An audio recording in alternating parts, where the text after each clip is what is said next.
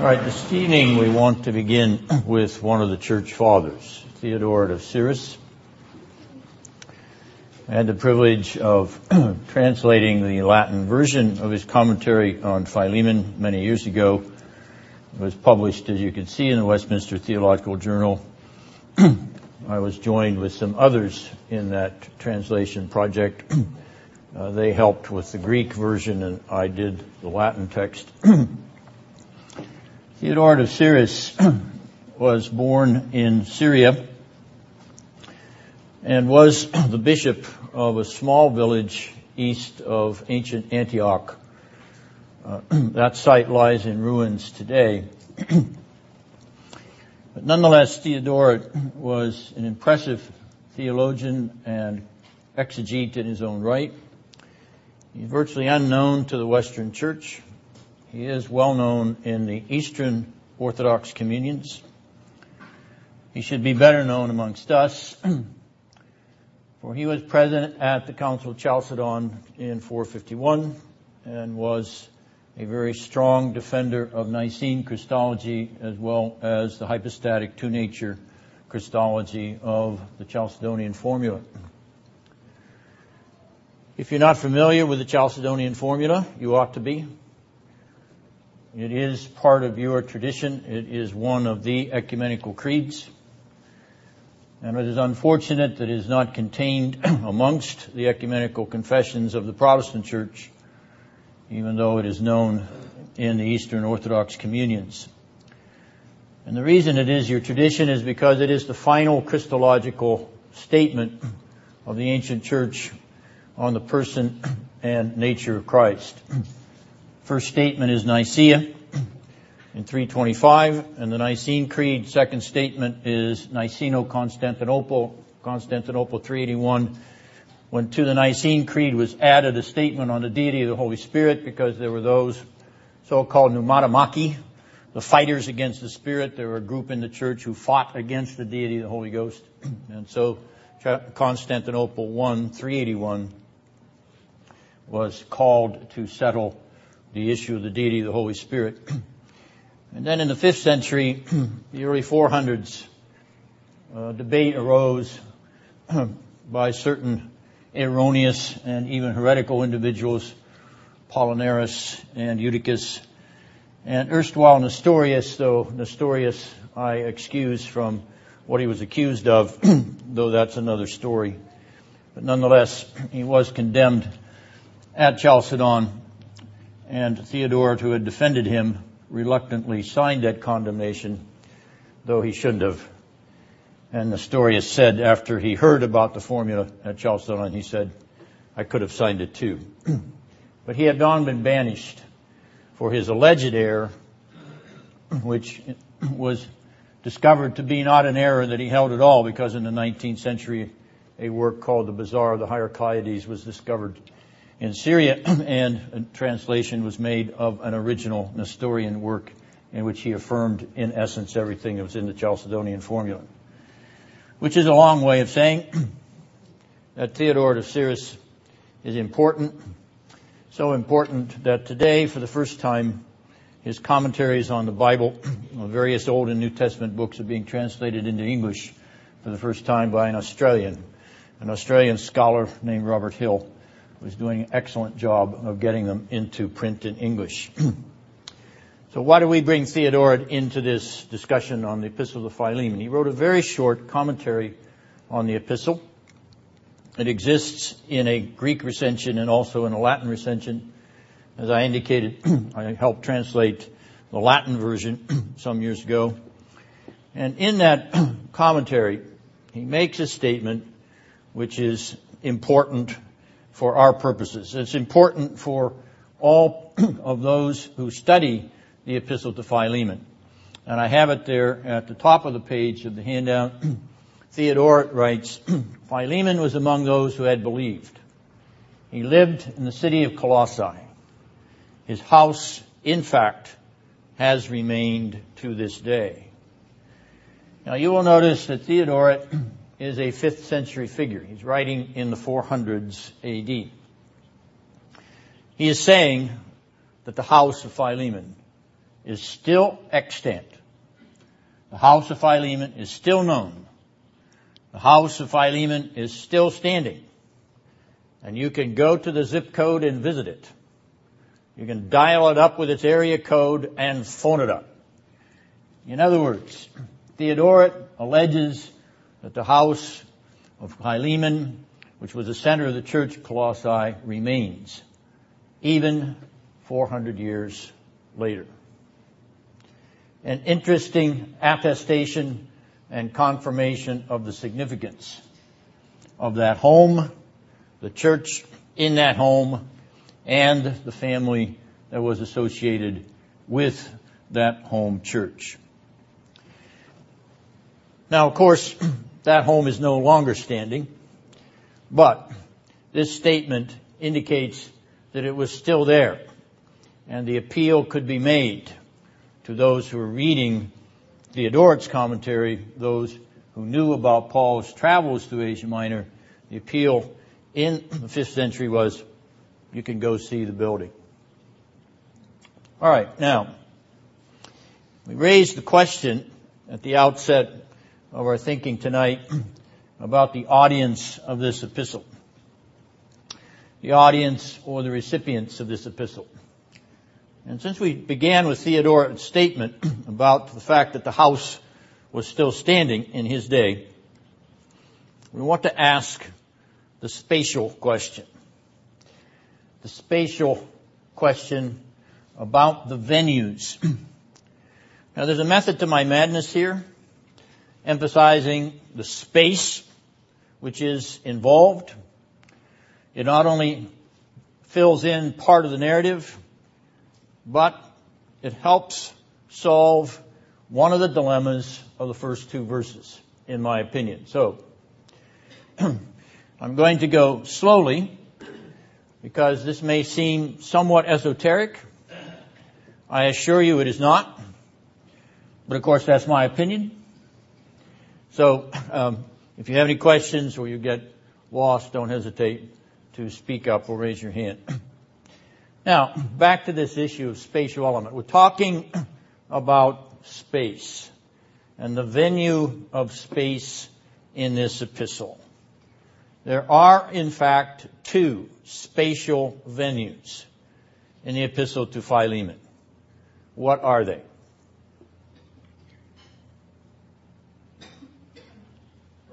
Rome is one. And what's the other one? Colossae is the other. All right, so there are the two spatial venues. All right, now, in this space, events are taking place. Events are taking place in the space in Rome. Events are taking place in the space in Colossae. I want you to put some meat, some flesh on this epistle. I want you to think of living space in Rome and Colossae.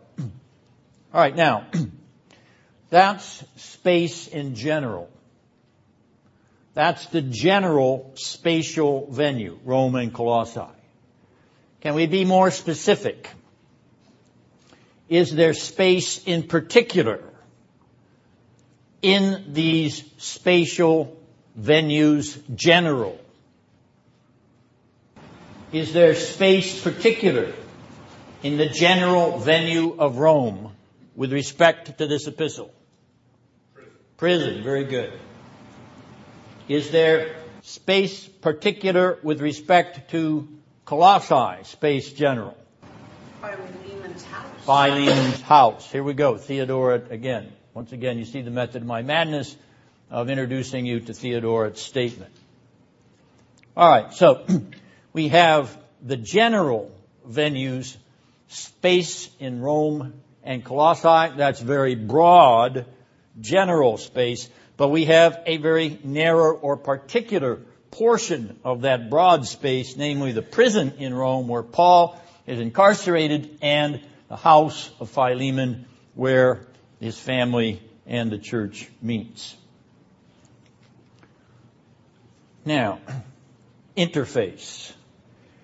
The interface between the spaces. What is the vehicle of the interface between these spatial venues. The epistle of Paul to Philemon. Very good. All right, so the epistle interfaces the space of origin of the epistle, Rome, prison in Rome, and the epistle interfaces the space of destination of the epistle, Colossae, particularly Philemon's home in Colossae. How does Paul's space come to the recipients of this letter? It comes to them by means of this letter. Paul communicates the elements of his spatial condition to them by means of this epistle. Now, the other side of that question is, how does their space come to Paul? How does the space of the Colossians come to the apostle? Very good. It comes by means of Onesimus. He knows about their space because Onesimus has come to him in prison.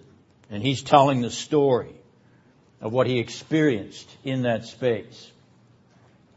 Now, Paul takes his space to them by means of this letter so that they will understand his condition. They will understand his existential situation.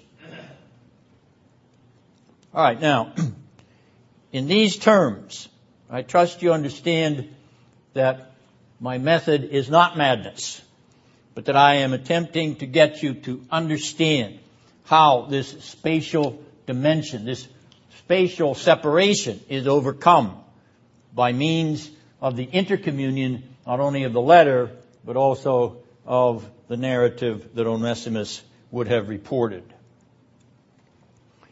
All right, now, let's go a step further. Does Philemon's home contain dual spatial elements? And if so, if there are dual spatial elements in Philemon's home, identify them. What are they? Yes, they do. There are dual elements. What are they? Identify them. The church and the house. The church. And slavery. The church. Slavery. And slavery. And slavery? No. The church is a spatial venue. What else? Pardon? Private living space. The private living. That's it. That's the word we wanted. We want a private space in that home. For whom? For the family, right? Okay, with a family space. And we want a public space. A space for the church in the house. Very good. All right. So, the spaces are distinguished by their occupants. Philemon plus. Who else? Why? Name? Apphia. Anybody else? Archippus. Okay, so those three persons in the private space ostensibly. Keep in mind that this is hotly disputed by the commentators. But we will suggest that there are spatial elements within spatial elements, and we're going to do that in order to demonstrate something about the individuals who occupy that space. All right, so in that home, there is Philemon plus Apphia plus Archippus, and then there is the church, which also includes Philemon, Apphia, Archippus. Very good. All right, now, yes.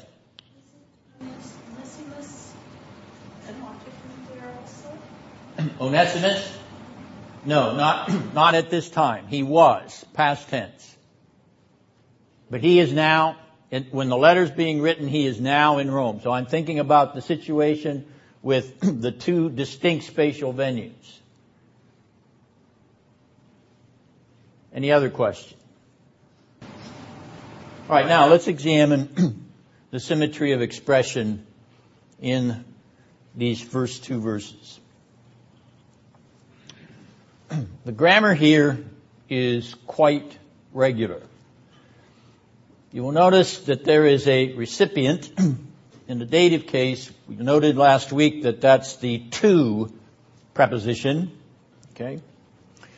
The recipient in the dative case plus an adjective, plus a second adjective, which is a co or fellow or sy word in Greek. In this case, synergo, which means fellow worker. How many of you had physics? Come on, Ben. How many of you had physics? Have you had physics? Did you have physics way back when? No? Ben. Did you have a course in physics? Yes, I thought you did, with your scientific background. Art, did you have a course in physics? Okay. What word do you see in that Greek word, synergo, that you recognize? Ben?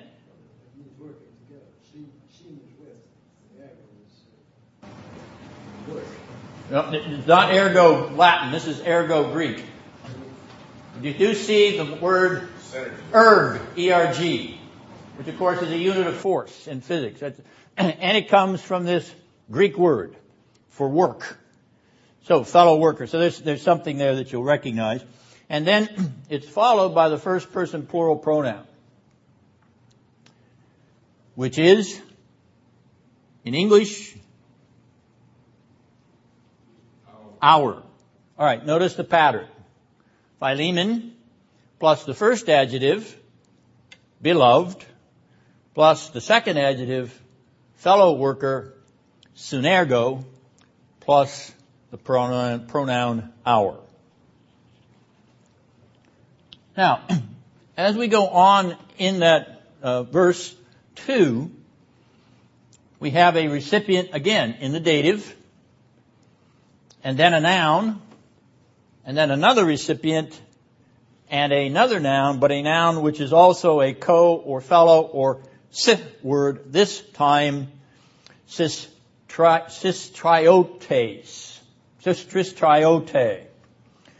which means fellow soldier or co-soldier. All right, notice the symmetry. The same dative of recipient begins the phrase. In the first, it's to Philemon. In the second, it's to Apphia. And then two related noun or noun adjective complements. Beloved and fellow worker with respect to Philemon, sister and fellow soldier with respect to Apphia and Archippus. And then that second parallel line ends exactly the same way the first line ends, with the personal pronoun our. Now, our is at the end of the phrase in the Greek construction. We would put it before the fellow soldier, but in this case, Greek places it after the noun or the adjective, as the case may be. This is a symmetrical pattern of parallelism. And that symmetry, that parallelism, that literary, grammatical symmetry implies something which I think is telltale. I am suggesting that the way Paul writes this address to the recipients of this letter, and does it in symmetrical, parallel, and and virtually overlapping grammatical fashion is because there is a parallel of relation in these two lines. There is a symmetry of relationship in these two lines. These two lines are an integral unit. They are describing a unit of integrity, a unit of wholeness in and of itself. These two lines are describing a group of persons who are a group in themselves. In fact, I'm going to be so bold as to contradict some of the commentators and say that these two lines, arranged so symmetrically, are describing a household unit. That the individuals named in this parallel fashion are part of the private household of that Colossian home. And to support my conclusion, I note that they are distinguished in this line from the church unit. To Philemon, to Apphia, to Archippus, and Chi conjunctive, and to the church in your house. Private unit distinguished from the public unit.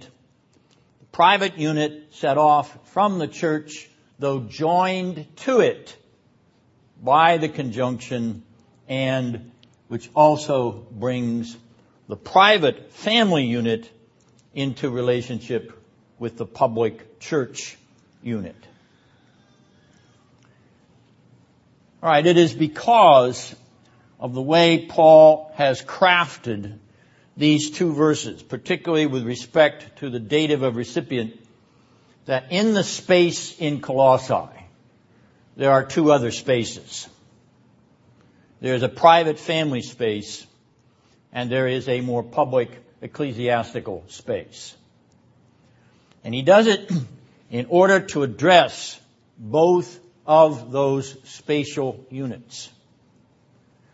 The church in your home. The church that is part of your dwelling house. Big deal? Yes, I think it is. Because as we make our way through this epistle, we are going to see the apostle use the language of endearment, which is familial and ecclesiastical. He is going to use language which reflects upon family relations. In fact, he even uses it in the language or vocabulary of this verse, brother and sister. This is familial language. And it reinforces the fact that he recognizes this family unit in this Colossian home. Now, why does he use the term co-worker, synergo, fellow worker? Why does he associate Philemon with that Greek term? Why couldn't he have just said helper, servant, fellow believer? Well, there's something in his mind when he writes this word about Philemon. And let's take a look at possible explanations for what may be in his mind. Let's turn back, first of all, to 1 Thessalonians 3:2. 1 Thessalonians 3:2. And when someone has it, would they please read it out? And we sent Timothy, our brother and God's fellow worker, in the gospel of Christ, to strengthen and encourage you as to your faith. Notice what he calls Timothy there. Fellow worker, synergo. Same word that he uses here with respect to Philemon. Also, Romans 16:21. Let's thumb our way back to Romans 16, verse 21. And when you have it, please read it out.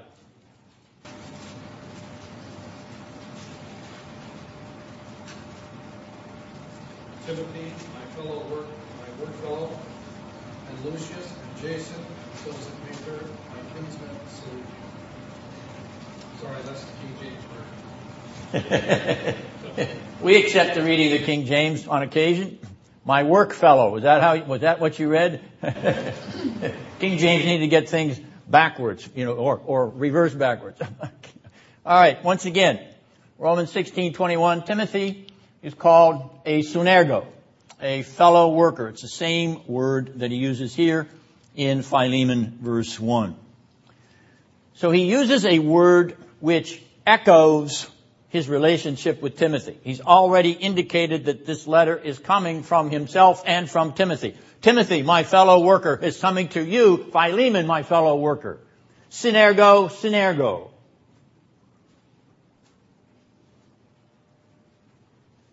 It's perfectly appropriate. Timothy sitting alongside of him as his synergo. And he's thinking of Philemon and what he is to him in terms of the Colossian church. Synergo, a fellow worker like Timothy is. So he gives him the same title that he has already given to Timothy elsewhere. All right, now let's go to fellow soldier. Let's go revisit Pete's question of last week when he asked, why does he call him fellow soldier? Let's ponder that a little more deeply. In other words, Dennison had to do more homework. Thank you, Pete. Okay. Why use the term or fellow soldier systratiote in the Greek? All right, let's start with Philippians 1:13. Philippians 1:13. And when you have it, please read it out. As a result, it has become clear throughout the whole palace guard and to everyone else that I am in chains for Christ. All right, now, Randy's version had palace guard. Does any version that you have in front of you say anything other than palace guard? Imperial guard. Imperial guard. Marge? The Praetorian guard. Yes. All right. Now, how does that reflect upon fellow soldier with respect to Archippus? All right, hold that in your mind, and let's go to Acts 28. Acts 28, verse 16.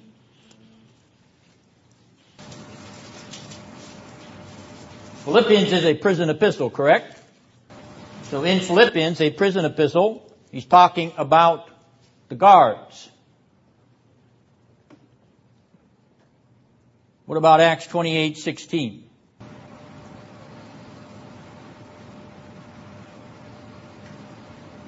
Read it out when you have it. When he came into Rome, Paul was allowed to stay by himself with a soldier that guarded him. A soldier is guarding him in Rome, in his imprisonment in Rome. Drop your eyes down to verse 20. For this reason, therefore, I requested to see you and to speak with you, for I am wearing this chain for the sake of the hope of Israel. The chain. Chain to what? Chain to the guard. Chain to the soldier who is guarding him. All right, so in his imprisonment in Rome, in the book of Acts, he actually talks about being chained to a soldier guard. In Philippians 1, he talks about being present with soldier guards around him, if not bound to them once again. Why does he call Archippus a fellow soldier? Because on his mind are these guards, or a guard to whom he has bound in that Roman prison when he's writing this letter. So thinking about his soldiery for Christ, and drawing Archippus into that very same mirror paradigm of his own, that he is a Christian soldier along with Paul, Christian soldier, onward Christian soldiers.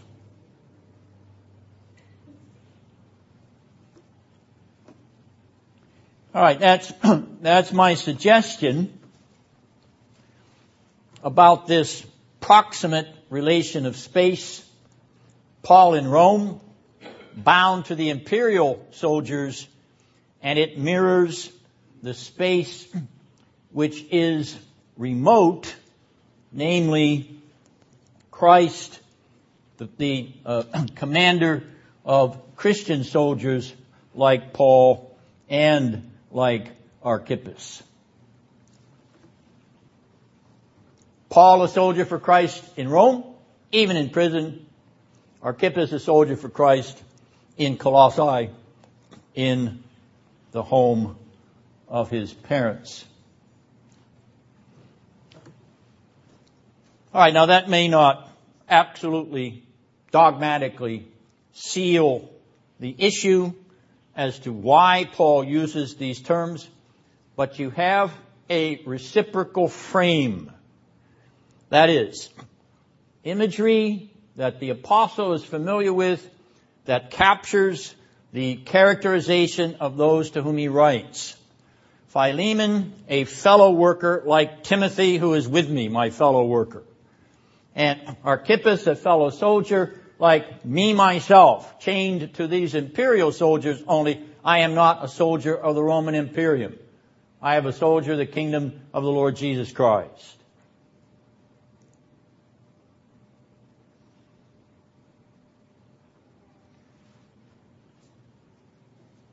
All right, now,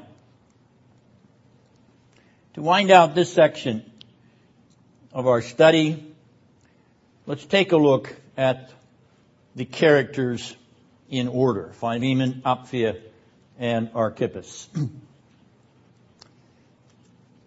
What language does he use to talk about Philemon? He calls him beloved in that first verse. And I'm going to ask Dan if he'll read the King James Version of that verse for us. Can you come back to me? Because that's going to take me a moment. I switched to the ASV. Well, bless your heart. But I think that the King James has this reading. Have you found it yet? I'm happy to wait. Okay, I'll get there.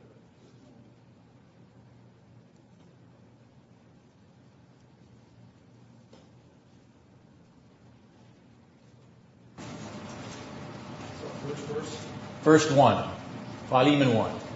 Paul, a prisoner of Jesus Christ, and Timothy, our brother, unto Philemon, our dearly beloved fellow laborer. Well, they didn't translate it the way I thought they did. Okay. My memory is rusty on the King James reading. Thank you for looking it up, Dan. All right. Do any of you have beloved brother there in your text with brother in italics? NASB has beloved brother. All right. It's in italics because it's not in the Greek text, although it is in some manuscripts. So, brother has been inserted after beloved of Philemon. Why? Why would some manuscripts have inserted brother, adelphos, in the text when it's not there in the older manuscripts?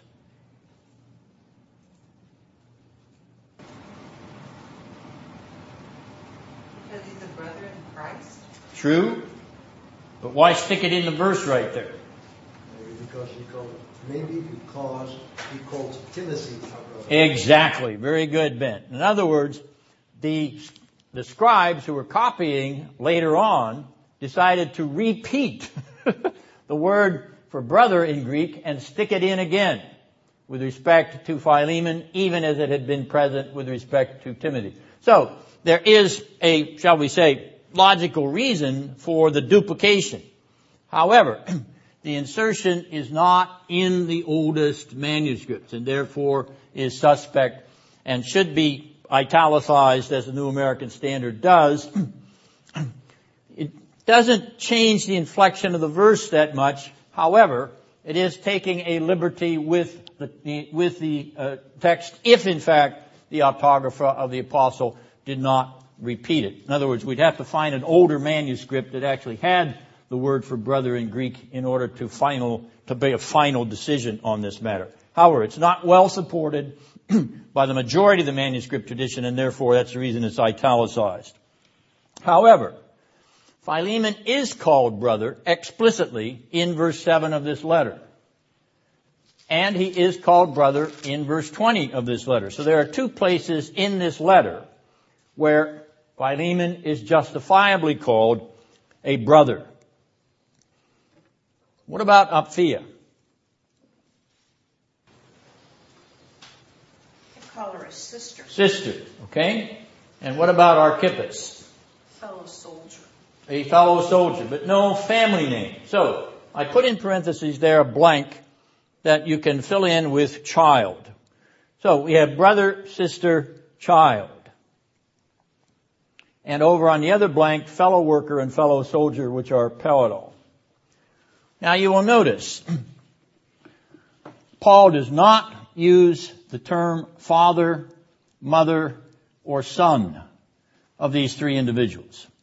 Husband, wife, or son of these three individuals. He uses implicitly brother, he will call him brother later on for Philemon, sister, and implicitly child. Why?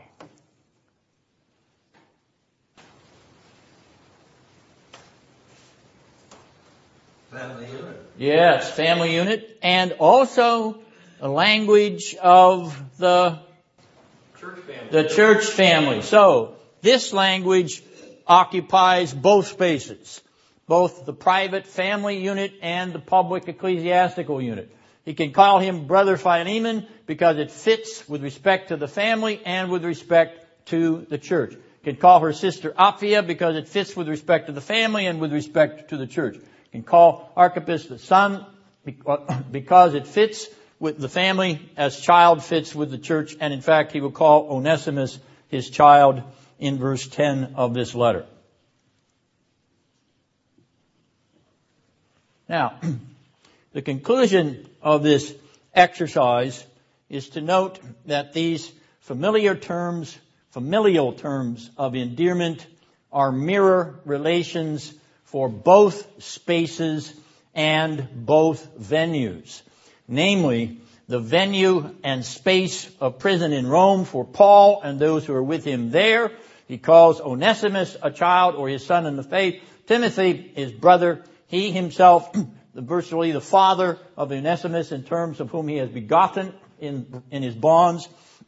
He can use this language of brother, sister, and child with respect to the family of Philemon in Colossae and the church that meets in his home. These are spatial units, distinct venues with persons, life and blood, flesh and blood persons in those venues. I conclude that Philemon, Apphia, and Archippus are family members.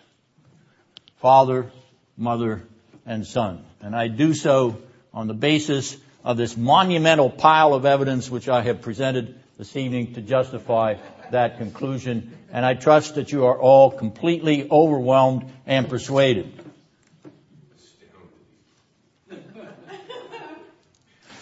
Now, I actually did not come to this conclusion until the last week, which I've been working on this in order to try to solve what appears to be a conundrum for the commentators, because I believe the apostle is doing something intentional here, and the grammar that we laid out in terms of the symmetry and parallelism is my confirmation of that point.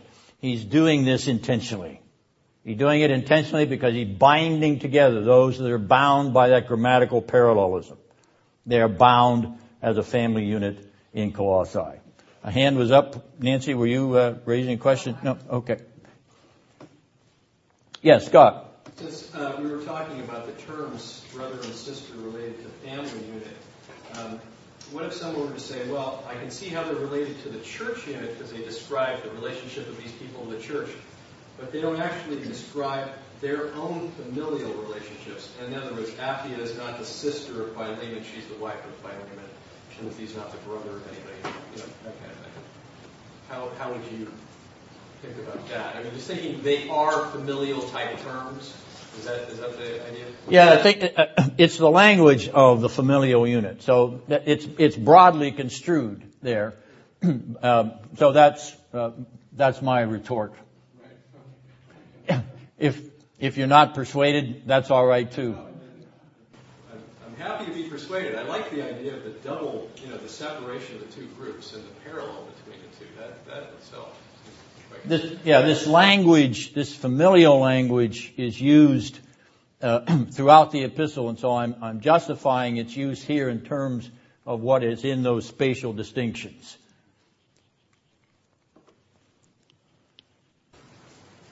But thanks for the pushback. Go ahead. He wants to push harder. Go ahead. No. This is a push forward in your direction. I think on the interpretation of the fellow soldier might be related to the prisoner.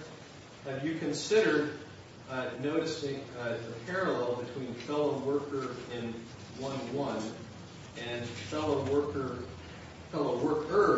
in 1:24? Perhaps them being a bracket, and in the middle would be fellow soldier parallel to fellow prisoner. 23. That's a good thought. I hadn't thought of it. I knew about the synergos or synergoi in the plural in the end. But I hadn't thought about tracing, any other symmetry between fellow soldier and some other parallel term. So that's worth consideration, and thank you for pushing me forward. Yes, Cheryl. My version says to Philemon, our beloved fellow worker, and it is not italicized. Yes, beloved would be beloved brother. If the italics would be brother if it were inserted. So it's translating the majority reading of the Greek text, as the New American Standard does if you drop brother out. In other words, the majority of the Greek text should say Philemon, beloved, and fellow worker.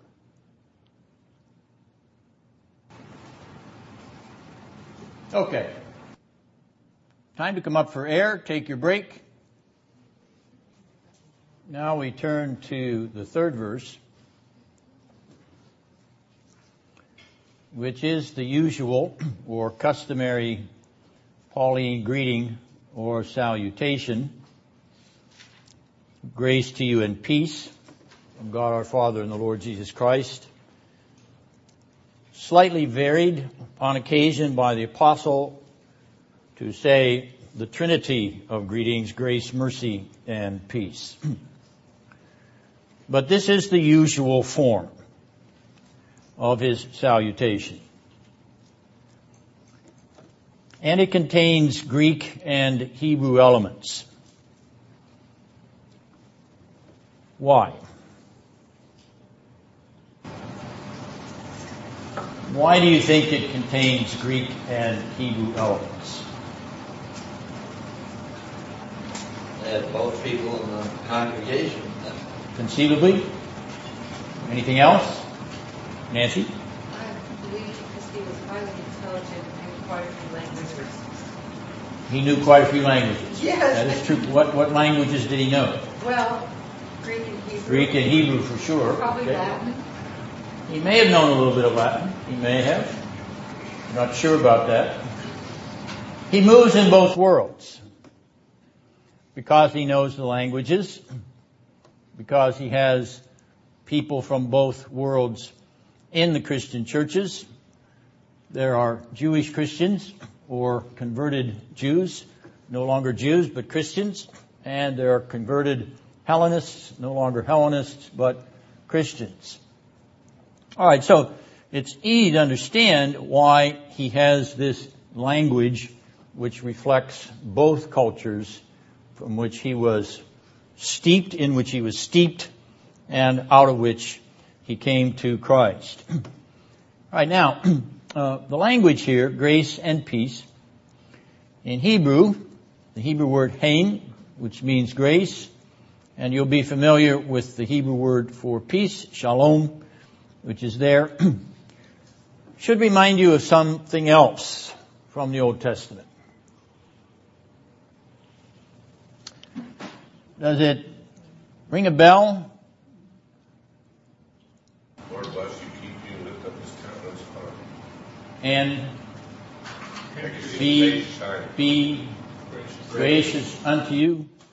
The Lord lift up his face upon you and give you peace. Shalom. And where does that come from? What do we call that? It's the Aaronic benediction. Where do you find it?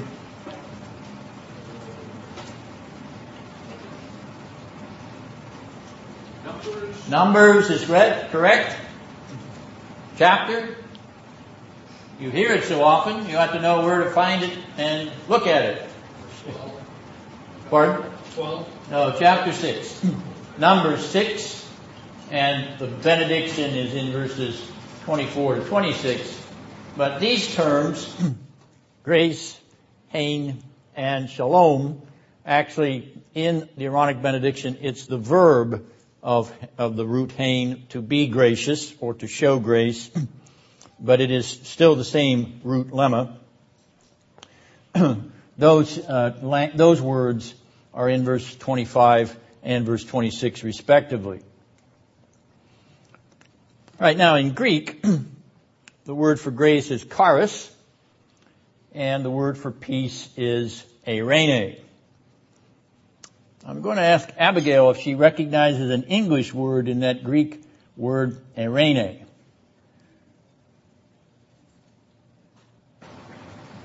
This English word will undoubtedly be on the SAT. What's that? Well, she ought to have fun taking it sometime. Just as an exercise to stretch her brain or to prepare her brain stretched to deal with it. Anybody know what I'm referring to? Eirene? Marge? Irenic, yes, irenic, person of peaceful countenance. Okay, it comes right out of the Greek word eirene, irenic, spelled I-R-E-N-I-C. Now, Paul takes the word charis here instead of the secular Hellenistic or Greek greeting chairein, which means greetings. So in a secular Greek letter, the greeting would include the Greek word chairein, greetings to you, salutations to you. Paul does not use that term. He uses a word which is related to it. It is a cognate of it, but he does not use it. He uses the word charis. Why? Why does he depart from the traditional convention? No. He still has a greeting. He has a greeting which uses a word which is close to the secular one.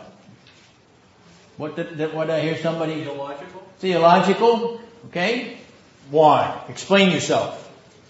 Expand. Well, he wants to draw them into the grace of God from the very beginning. So he's, in a sense, he's expressing the grace of Christ as, in fact, he is the apostle of Christ Jesus. Okay, so this is not a term of horizontal component. This is a term which has a vertical and a horizontal component.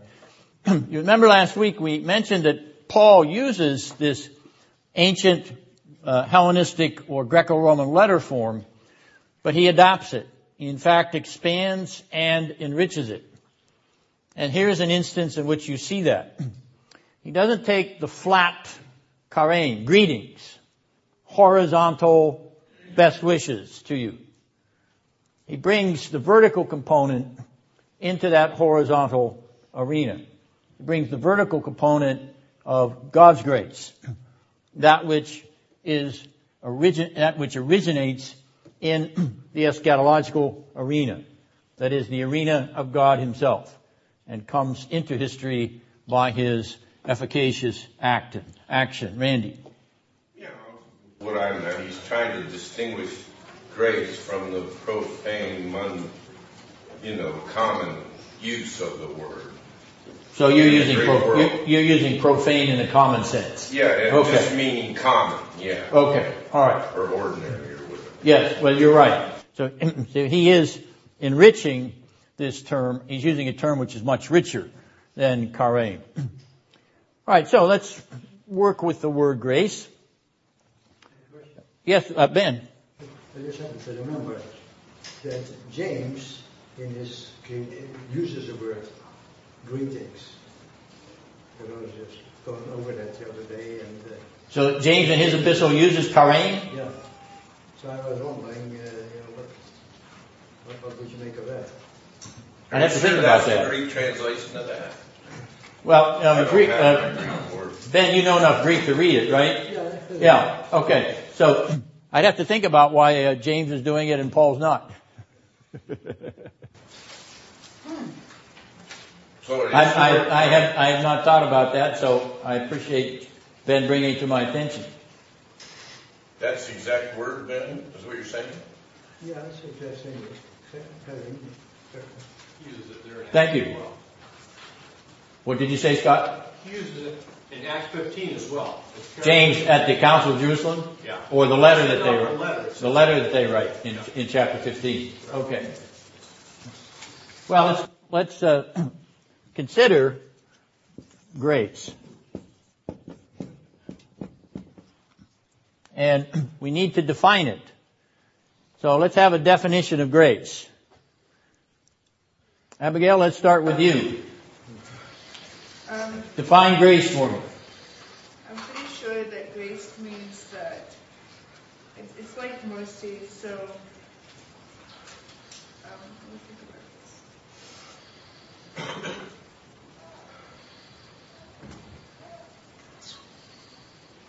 It's like mercy. Yeah, he's having grace on sinners. He's giving them a second chance. Giving them a second chance. What's that? A first chance. All right, it's like mercy. Abigail says it's like mercy. Okay, anybody else want to give me a definition of grace? Bob? Unmerited favor. Okay. Unmerited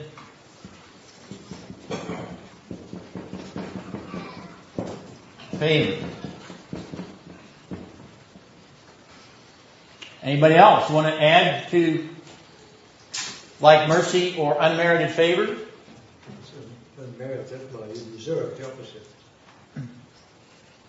So we could say undeserved favor?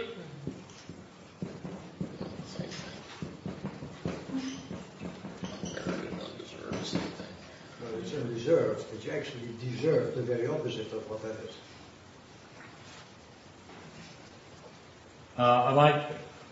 Deserved in light of Christ's work, you mean? Okay, I'm thinking about what grace is to a sinner. Okay? He said the opposite of deserved. It's undeserved. Yeah. Okay. So does undeserved capture that? I suppose it does, but Okay. well, to say when you say something is undeserved, that does not necessarily imply that you deserve the opposite. We deserve the opposite of what grace is. Yeah, well, we're just thinking of what grace is. We're not thinking what wrath is. Okay?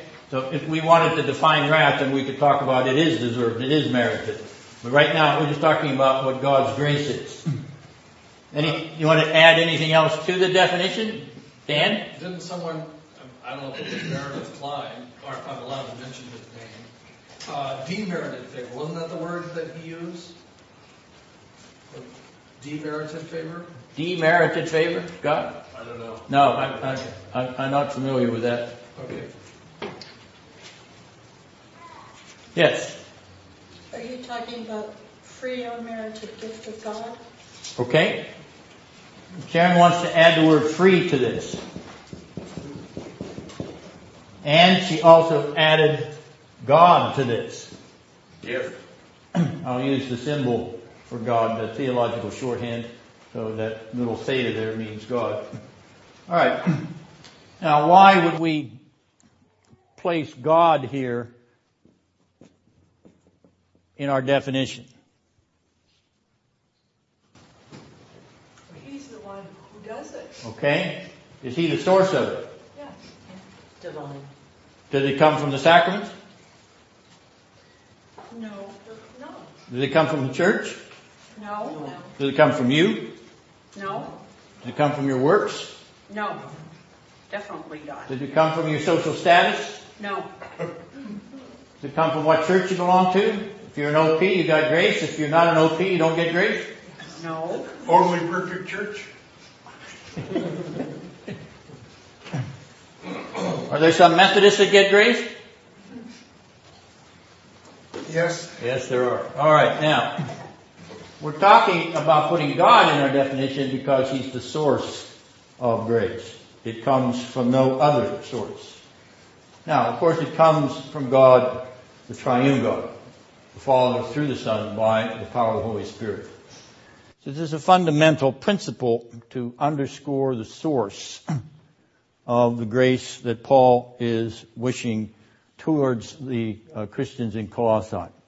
Not coming from the Hellenistic culture, not coming from the Greek, for the Roman emperor, from Caesar, it's coming from God.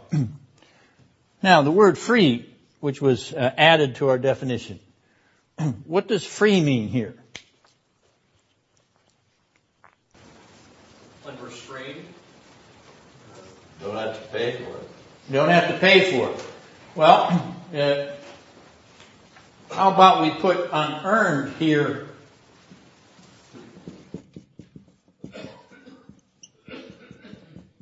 If we put unearned there, it's a free, unearned favor of God. Do we have a problem there? Dan, do we have a problem there if we say free, unearned? No. Well, it's a tautology. It's a tautology, isn't it? Does Abigail know what a tautology is? No. Okay. I'll let your dad explain that to you. It's redundant. It's redundant. It's saying the same thing. So obviously, free here does not mean unearned. What does it mean? Unqualified. No. God is free. Does it. What's that? God just does it. God just does it. Why? How? Because He wants to. Because He wants to. That's an expression of His what? Will. True? The expression of His... Come on, all you Calvinists. Decree. Sovereignty of God. Exactly. He's free. That is, it's a sovereign, unearned favor. It's free in the sense that it is bound up with His own good pleasure. So free in the definition does not mean you can't buy it. Free in the definition means God is sovereignly free in the dispensing of it. He gives it to whomsoever He will. Does He give it to everybody? No. How do you know? Have to believe in Him in order to receive. How do you know He doesn't give it to everybody? Here's the story.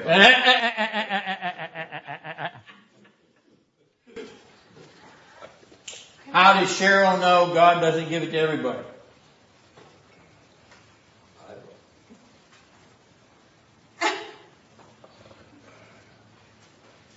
Ephesians chapter 1.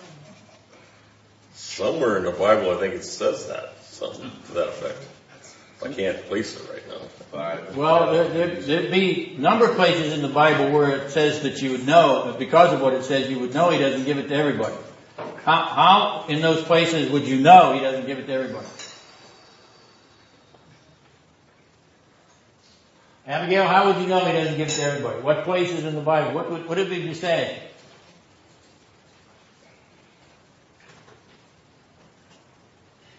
Your grandmother's trying to help you. Well, your grandmother's not trying to help you. Go for it, Grandma. Nancy? Ephesians chapter 1. Something more general than that. This is easy. Elect. True. Bob? Jacob have I loved, but Esau have I hated. True. But, John 3:16. well, that's close. But, I heard it. Hell, exactly. He doesn't give it to everybody because hell is there, isn't it? Is there anybody in hell that has grace? No, there's nobody in hell that has grace. You wouldn't be in hell if you had grace. So the very fact that hell exists is testimony to the fact that grace is not given to all. Ben? Well, I was going to say that, but hell would still have to be there for the devil and his angels, wouldn't it? Yes, that is true. But we're talking about sinners. Man, we're talking about human sinners, okay? But then hell would not necessarily be the reason why God doesn't give it to everybody. Hell had to be there for the devil and his angels. We'd have to take on the discussion of the probation of the angels. I was going to say, in this story, But in any case, that people are going to hell. That's what we've been. yeah. All right, well, that's easier, okay? You get the point here. The point is that grace isn't given to all people because not all people go to heaven. All right, so grace in exercise of God's sovereignty is not bestowed universally. It is bestowed particularly. And all the texts that you were citing are appropriate to that distinction of the particularity of God's sovereign grace. But this word free here is referring to God's sovereign disposition to give His grace to whomsoever He pleases, and whomsoever He pleases do not merit it. They do not earn it. They do not deserve it. And it is a divine favor. It is a gift. A free, unmerited gift which comes from God and God alone, through Christ alone, by the Holy Spirit alone. Now that definition which is in front of you is a definition which is compiled from the writings of Augustine. And it is compiled from his writings in the Pelagian controversy. His controversy with those in the early church, particularly Pelagius and his disciples, Celestius and Julian of Econom, who taught that man and sinful men could merit God's favor. They could earn rewards that would give them heaven as a blessing. They could earn God's kindness. They could earn God's mercy. They could earn God's eternal heaven. That was a monumental struggle in the 5th century. In the 400s AD, Augustine wrote thousands of pages in relationship to that debate, both with Pelagius and particularly with Julian of Econom. The English translation of his works against Julian of Econom take up 4 huge English volumes of well over 2,000 pages in English translation. I had the pleasure of reading through them 2 summers ago, and it was a magisterial experience. At any rate, what we're describing here is a generally Augustinian definition of grace, which is also inherited by the Reformed churches and becomes an Augustinian Calvinistic definition of grace. But it is, in real basic terms, it is a biblical definition of grace. What Augustine and Calvin are defining with respect to the grace of God is something which is found particularly in Ephesians 2 and in other places of the Pauline corpus. There was a hand here, Randy. Well, there is a certain sense in which heaven has to be earned, and that plays into it. Otherwise, you just have indiscriminate dispensation of heaven to everybody. It has to be earned, and it is earned by Jesus Christ. No, we're not talking about that. Our focus is upon what grace is with respect to a sinner. We're not talking about how Christ satisfies the work which is necessary to obtain grace. We're describing what condition the sinner is and how grace remedies that condition, how it comes to him, what his condition is, what it is. In fact, it is a gift, and who its source is. So we're looking specifically at grace in that sense. But it relates to what Ben was indiscriminately everybody being forgiven, All right, we'll move on to the next point, which is to look at how grace here in verse 3 is bracketed with grace in verse 25. So that the grace with which Paul blesses or wishes his greetings to the Colossian church and to Philemon and his family and the church in his house is a grace which brackets this epistle.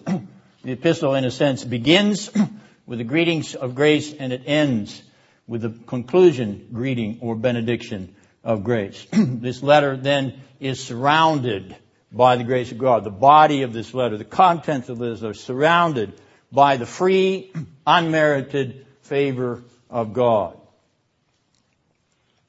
All right, now, what about this relationship of the Father and the Lord Jesus Christ? Let's think about this language and what Paul is suggesting by the use of it. God the Father and the Lord Jesus Christ.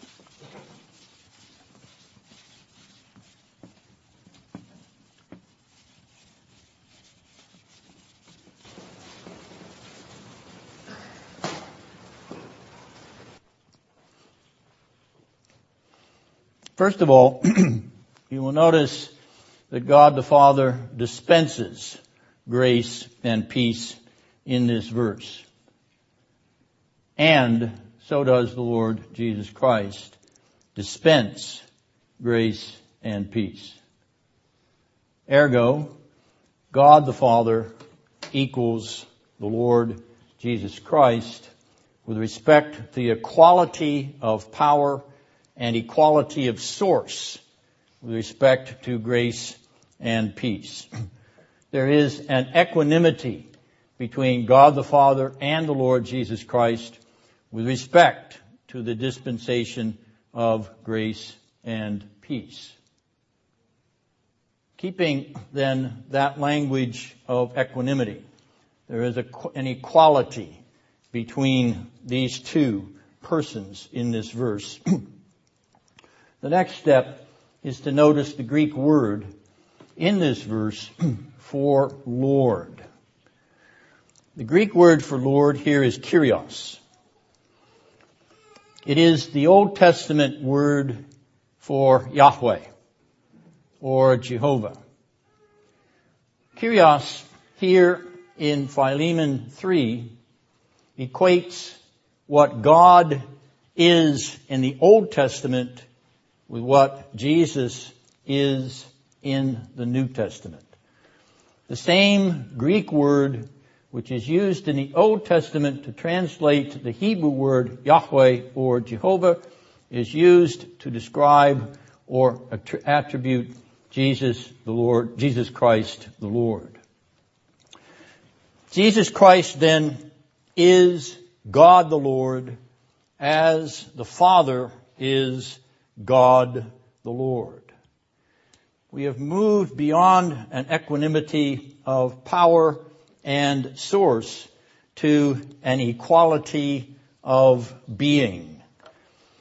An equality of being, namely the being of God, yet with a distinction of person, a Father and a Son, the Lord Jesus Christ. Because the Greek term is equivalent to Yahweh in the Old Testament, and Paul uses it freely, openly, without limitation or hesitation here, he is making an affirmation of the equal deity of God the Father and the Lord Jesus Christ. The equal deity. Okay? So with respect to deity, the Father and the Son are equal in godness.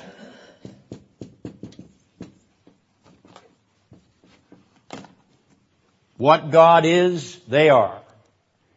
And the Holy Spirit as well. We'll comment in a minute as to why Paul leaves the Holy Spirit out of this epistle. So, when we talk about the godness of God, we're talking about His essence. His being. He is a divine being. He is a divine substantial being. What is the substance of that divine being? It is Godness. It is not any kind of substance that we know of. It has no form. It is not created. It is a living essence. That is what the deity of the Son and the Father and the Holy Spirit is. It is the being or the essence of God. However, even as we recognize the equality of divine essence in the Father and the Son, we recognize the distinction of person. They are equal with respect to Godness, to the deity of the essence of the being of God.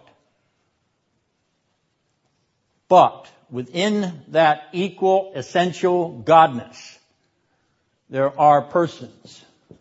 Father, Son, and Holy Spirit. We'll put him in brackets for the sake of our discussion.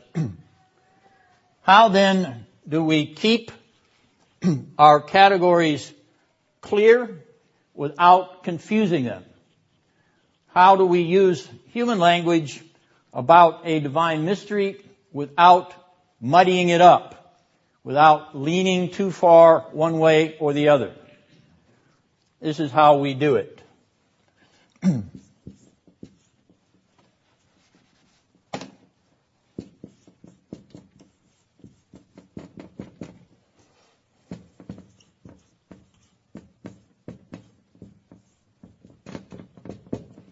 Distincte non divise. That's Latin, of course. The Godhead is composed of distinct persons who are not divided persons. They are not separated persons. They are united in terms of their deity and their essential Godness. Now this phrase, distincte non divise, comes from a 3rd century church father. Here we are with the church fathers again. Tertullian of North Africa, who in his book Adversus Praxeus, against Praxeus the heretic, laid down this clause in chapter 11 of that famous work, and it has stayed as the slogan, the motto of all articulate, precise, and orthodox Trinitarianism. If you don't remember the Latin, remember the English. They are one in essential Godness. They are one in the being of God. They are one deity. They are one distinct in person, but not divided from their oneness in deity. There is a very simple articulation of the doctrine of the Trinity. And this verse places before us that distinction. God the Father and the Lord Jesus Christ. Distinction of person, but not division or separation of ontos, ousia, being, essence, divine substance, Godness in and of itself. You say, how can that be? Here's Dennison, Cheryl, and Robert. 3 persons, distinct and separate. Well, because it can be with God, who is beyond our comprehension. It can be with respect to the Trinity, which is beyond our understanding. There is no contradiction within the Godhead with respect to this pattern. This is the closest we can get to articulating it in human language and preserving the biblical character of the doctrine of the Trinity. All right, now, Tertullian helps us a great deal with this formula. But the church will go on beyond Tertullian at Nicaea with the Nicene Creed and perfect that language. And then it will go on at Constantinople in 381 and perfect that language even more by articulating the deity of the Holy Spirit. There is one divine essence and 3 persons, distinct but not separate. And then at Chalcedon, it will finalize that discussion by talking about how the Lord Jesus Christ is God and man, 2 natures in one person, without division or confusion forever.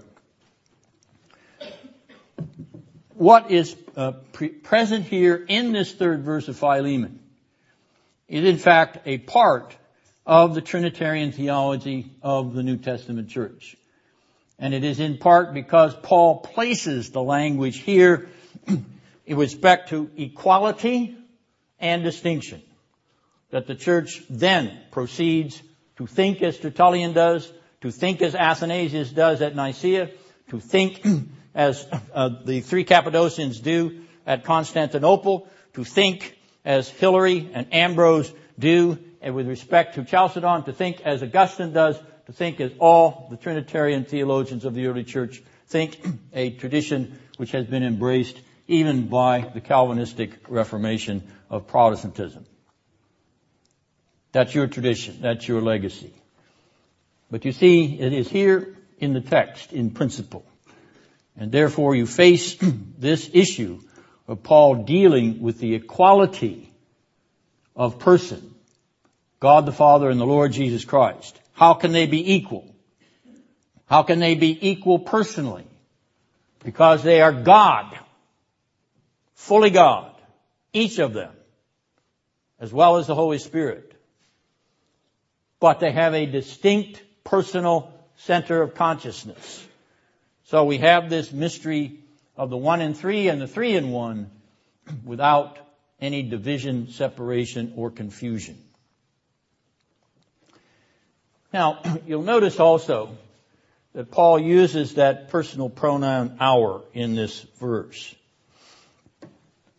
I'm going to translate that verse using that personal pronoun a little more literally. From God our Father and our Lord Jesus Christ. You will notice that the pronoun our governs both sides of that conjunction and in this verse. The Lord Jesus Christ is ours in the same way that God the Father is ours. The Lord Jesus Christ is ours as God, for He is God. He is God, the second person of the Trinity. From God our Father and from our Lord God Jesus Christ. That is what Paul is saying here. That is what he is clearly implying here. He is implying equality of possession because of equality of person, even though distinction of consciousness. Well, why doesn't he bring the Holy Spirit into his formula here? Why doesn't he say grace, mercy, and peace from God the Father through Jesus Christ our Lord by the operation of the Holy Spirit? Why doesn't he say it here? My suggestion is, first of all, he uses Father in a familial way, even in a paternal way, as he had used brother and sister in verses 1 and 2 in a familial and paternal manner. In other words, this paternal relationship of God begetting brothers and sisters inside the family of faith is language which depends upon Father and Son in the Lord Jesus Christ, greeting in verse 3. And finally, the Lord Jesus Christ communicates mastery. Why would Paul use the term kyrios? Because the Greek term kyrios is used to describe masters of slaves in the New Testament routinely. As an example, you can take a look at Matthew 10:24 and Matthew 18:25 in the Greek. But the word Lord and Master in those places is the Greek word kyrios. So why would he use it here? Because he's drawing attention to the lordship mastery of Jesus Christ as the background to this discussion about the relationship between Philemon, the master, the kyrios, and Onesimus, the slave, the doulos. That's my suggestion as to why the Spirit is left out of the salutatory greeting. But of course, I can't prove it. It is interesting that the Holy Spirit is not mentioned in this epistle. It does not mean that Paul has forgotten himself. He is a theologian of the Holy Spirit elsewhere in his epistles. So there is a reason why he is avoiding it or putting the Holy Spirit off to the side. I don't mean he's diminishing him or degrading him. He's simply not making him prominent here because he's looking at familial or paternal relationships within this community, and so he's going to focus upon those terms which will highlight or heighten that particular vocabulary and imagery. Yes, Marge. In many of the salutations of Paul, the Holy Spirit is not mentioned. Just, God our Father and Lord Christ. So it's not just this. No, and that is correct. That is correct. So you would once again ask the same question in those other epistles. I'm contextualizing to this particular epistle. I think it's because of the use of the familial language here. My opinion. It may be the same reason in the others, but once again, I'd have to look at every one of them to think about that issue. Yeah, sometimes he uses only Jesus, sometimes he uses only the Holy Spirit. I mean, Yeah, I was just looking at it. Sometimes it says Lord Jesus Christ. Sometimes it says Jesus Christ. Right. There are variations. Yeah. Any other questions or comments? Yes, Randy? God's free sovereignty would not be capable if Christ does not go to the cross. God would not be sovereignly free, otherwise he would be compromising his whole. That is true.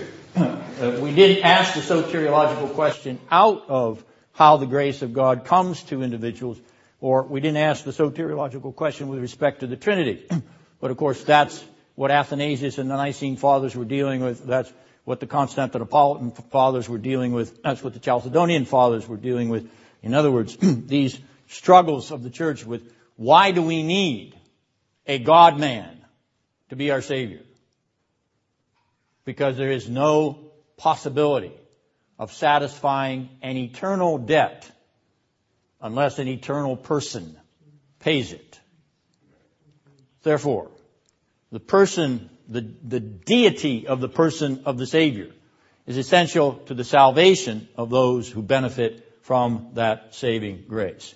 If Jesus of Nazareth is not God, you are without hope, and of all men and women most miserable. It depends on his personal identity, who he is, before what he does can be of eternal significance. The Trinity is absolutely essential to Christianity.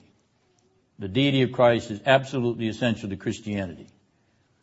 Without Jesus of Nazareth being God, there is no Christianity. That's the whole purpose of J. Gresham Mation's book, Christianity and Liberalism.